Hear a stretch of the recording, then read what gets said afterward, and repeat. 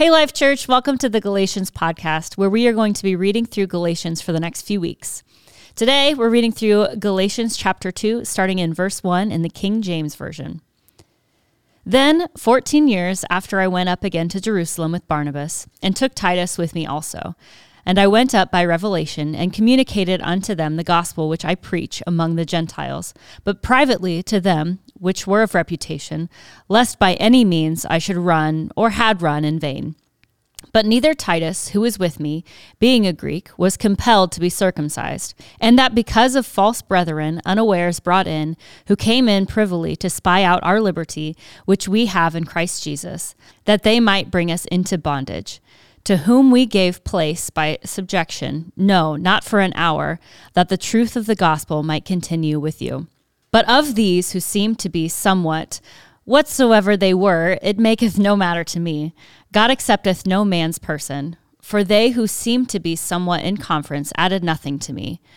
But contrariwise, when they saw that the gospel of the uncircumcision was committed unto me, as the gospel of circumcision was unto Peter, for he that wrought effectually in Peter to the apostleship of the circumcision, the same was mighty in me toward the Gentiles.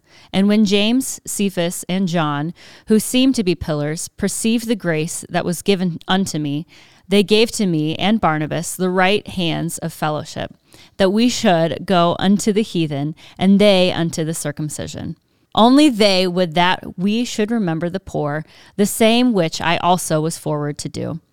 But when Peter was come to Antioch, I withstood him to the face, because he was to be blamed.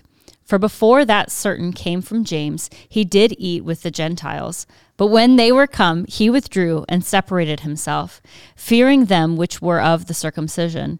And the other Jews disassembled likewise with him, insomuch that Barnabas also was carried away with their dissimulation.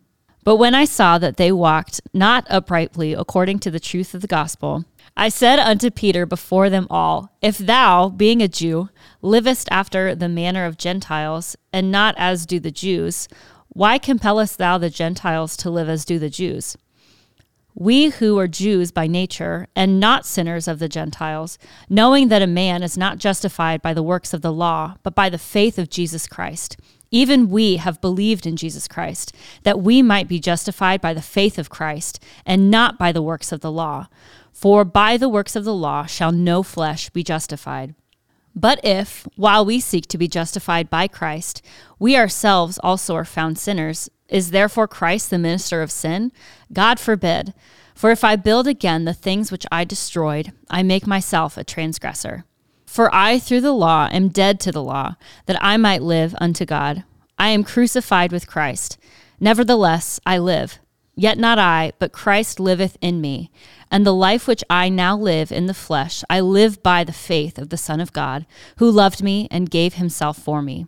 I do not frustrate the grace of God, for if righteousness come by the law, then Christ is dead in vain.